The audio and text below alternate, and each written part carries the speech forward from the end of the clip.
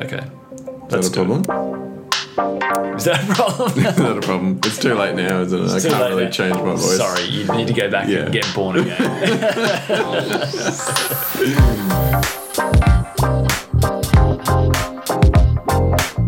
This is Layers, a conversation about building brands with more depth. Hey, this is Layers, and today we're asking the big questions about defining your position. Positioning is the place that a brand occupies in the mind of the customer and how it's distinguished from the products of your competitors. If you're starting a brand, it's important to ask the right questions before you get too far down the path. Intention in how you position can have a big payoff. MC, g'day. Hi Dave, how are you? I'm really good.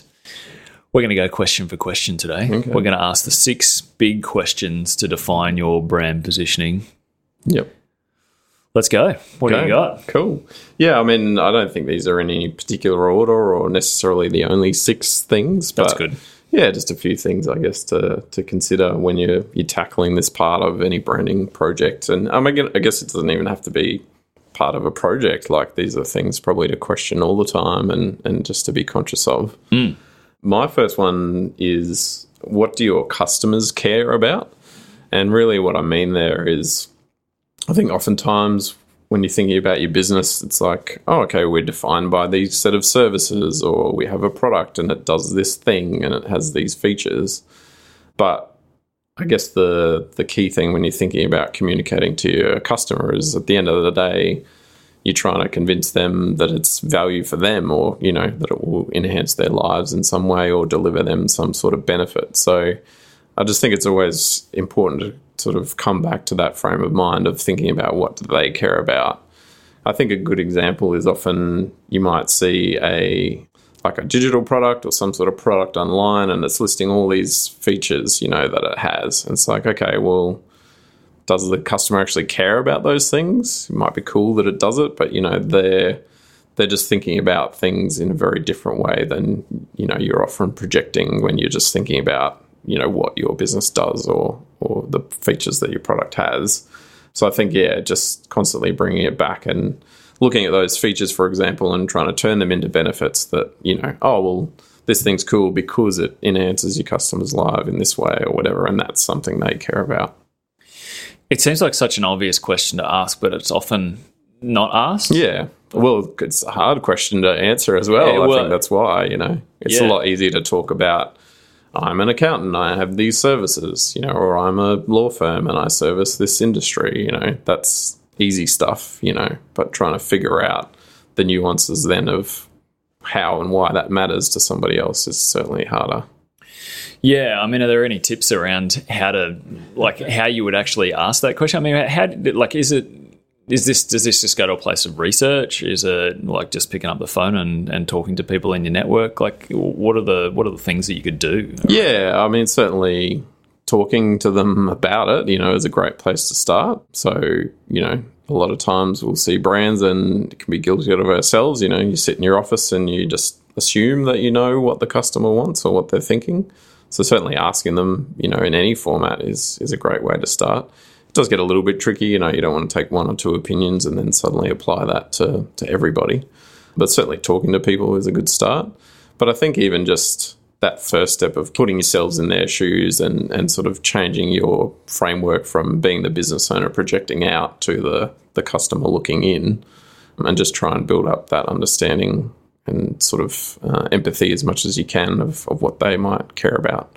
I mean, you probably have some inkling. That's probably the reason that you created the business or the product in the first place, is to fix a need, or, you know, to create something that they want, you know, or is useful. So I guess just revisiting that as well and trying to determine why you thought it would be, you know, of value to them. Yeah, and I think in creating that solution to a problem, you also find that there are other things that solution also helps to address as well, but maybe you're just not aware of it. Yeah, it's sort of that knock-on effect. Yeah, it's a knock-on effect, and I think you only really discover those things by talking, by surveying, by paying attention to what's being said on social media. I guess, you know, reading commentary around particular topics. You know, there's a whole raft of things I guess you could be doing in and around that. But having that customer sort of central in your thoughts and in your conversations about how to position is such a critical one. So I reckon that's a good one to start with.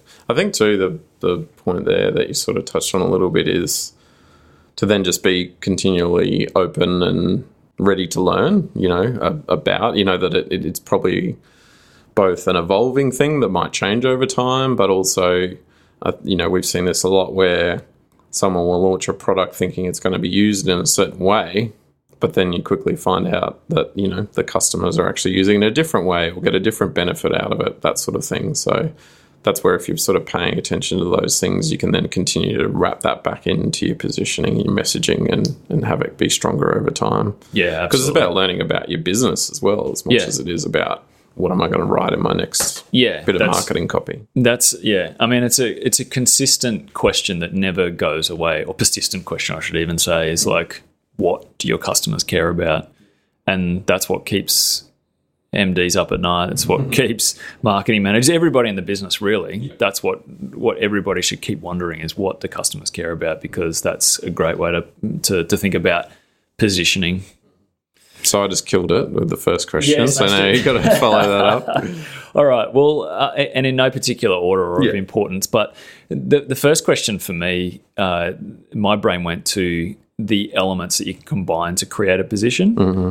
And so what I mean by that is, if you think about, and I won't name the brand of soap, but if I said, if there's an organic soap that's made for women with dry hands, those three elements are what makes up a particular brand position for a well-known global brand. Mm-hmm. I'll give you another example. Accountants for entrepreneurs who deliver their service with personality, or premium plants for first-time garden nerds. What are the things that you can combine together that you're really good at that create a brand position? So it's a combination of elements that you can stick together. The classic example was Dilbert, so the comic strip. And I read that before the guy that did Dilbert, Adam Scott, he was an office worker, hated his job, but found the funny side of like his work, I guess. And what he did was he learned how to draw a little bit, and he had quite a good sense of humor, and he had this insight about the office worker. And so he created this brand in and around Dilbert by combining factors together. And so he wasn't particularly amazing at any one of those, but he was really good at combining those things to create deep expertise for a particular audience. And I always thought that's a really interesting way to position your company and to think about, like, what are the things that you're really good at and then how you can combine them. And I think it could be, maybe it's just one or two things together that you can combine, but maybe it's like 5 or 6 as well. Like, if you're really good, that just kind of makes your brand interesting, noteworthy. I almost call it the Aldi effect in a way. It's like, go and get your groceries, but then we'll buy all this weird shit on the side as well. Yeah. No, I mean, that's a great one. I think that when you can combine a few unique things together, it's certainly more powerful and I guess makes your business kind of more bulletproof and probably, as it relates to my question, gets more to then more things that the customer cares about and I guess helps them overcome any objections or whatever that they might have had if you're lining up all these things that, really mean something to them. It's like, oh, and I get that and I get that too. Yeah. I mean, randomness can work, but I don't think randomness is great for every brand. But I think it does go to your point about what customers care about. Like, if you can get 2 or 3 or 4 elements that can come together that then sort of solve that customer problem or deal with that question that you asked, which is, what do your customers care about? Then I think those things can be a really winning combination of questions. Yeah, for sure. I mean, my only sort of nuance on that one would be that I think it's also important to pick, probably the most important ones. I guess we just see it so many times that brands try and be 10 different things or, talk about 12 different angles, on the same thing, and we just find over and over again that that's just too much. It's too complicated, So, yeah, I think that's a good point to bring up. Like, you don't want to have too many messages out there. Yeah, so it's the combination stuff is powerful, but to a limit, it would actually lose its power if there's too many things to combine. Yeah, absolutely. All right, what do you got on question 2? Smash me.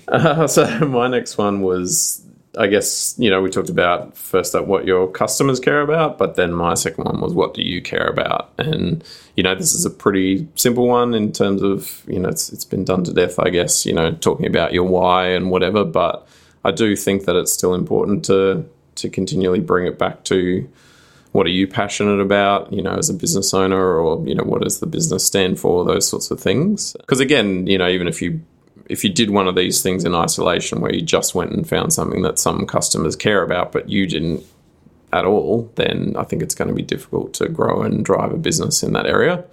But for me, the magic really happens is when you have overlap between those two things, what you care about and what the customer cares about. If there's a big overlap that's the same thing, that's when you're going to get a lot of passion and drive and exciting things happening. Yeah, absolutely.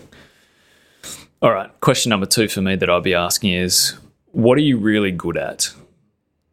And I think this works nicely if you can't answer the question that you asked comprehensively, which is, what are you really passionate about? Because for a lot of brands, it becomes difficult for them to isolate that at times, especially if the company gets sold a couple of times and it repositions, many times over the course of, 50, 100 years, whatever. Mm-hmm. That becomes a harder question to answer. But the question about what are you really good at could be a good one to ask in terms of how you position, because you'll find that a lot of companies are decent at plenty of things, but they're only really exceptional at maybe one or two things within that their service or their product offering. Yeah.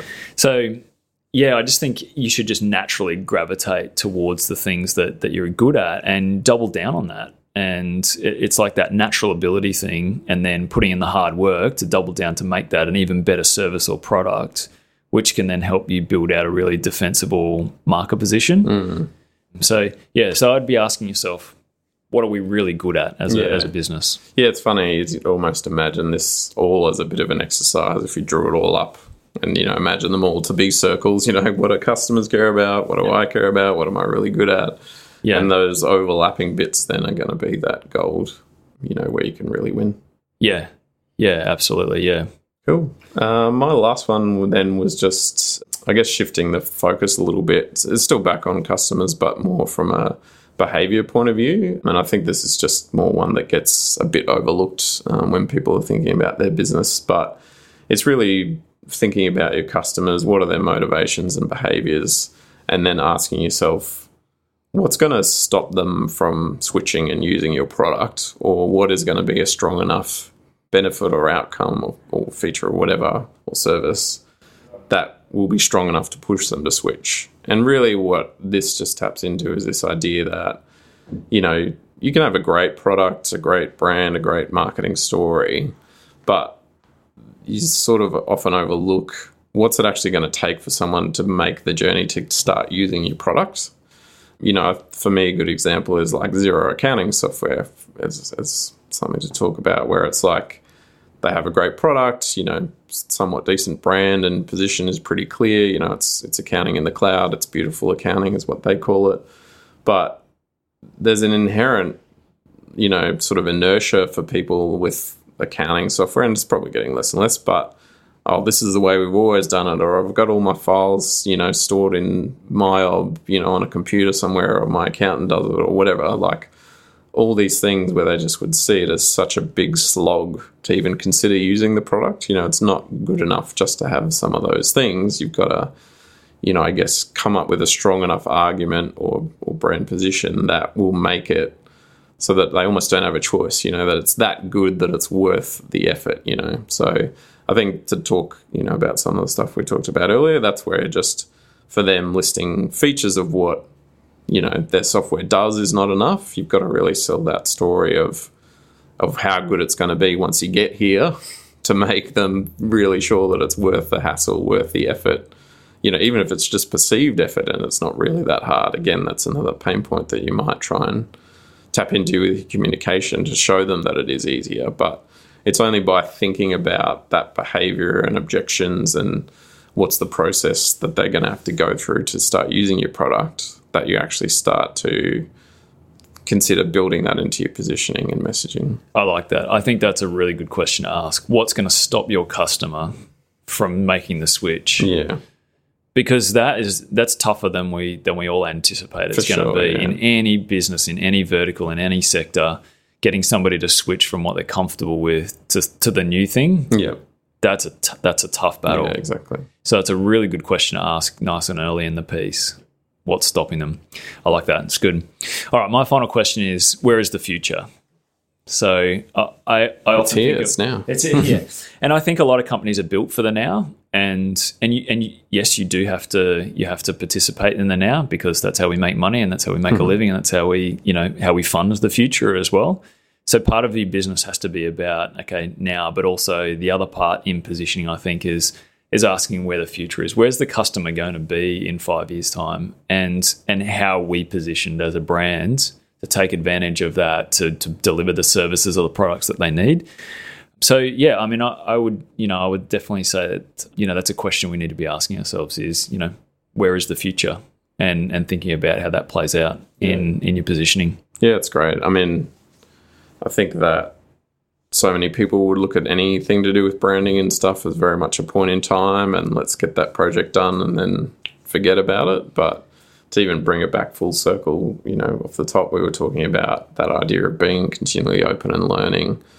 I just think really for any business or product, your positioning will evolve, or at least, the very core of it might not change so much, but how you communicate it, things that you emphasize over other things, is always going to change. So as you say, looking to the future, but also then sort of realizing it as it comes and evolving, I think is hugely important. Definitely.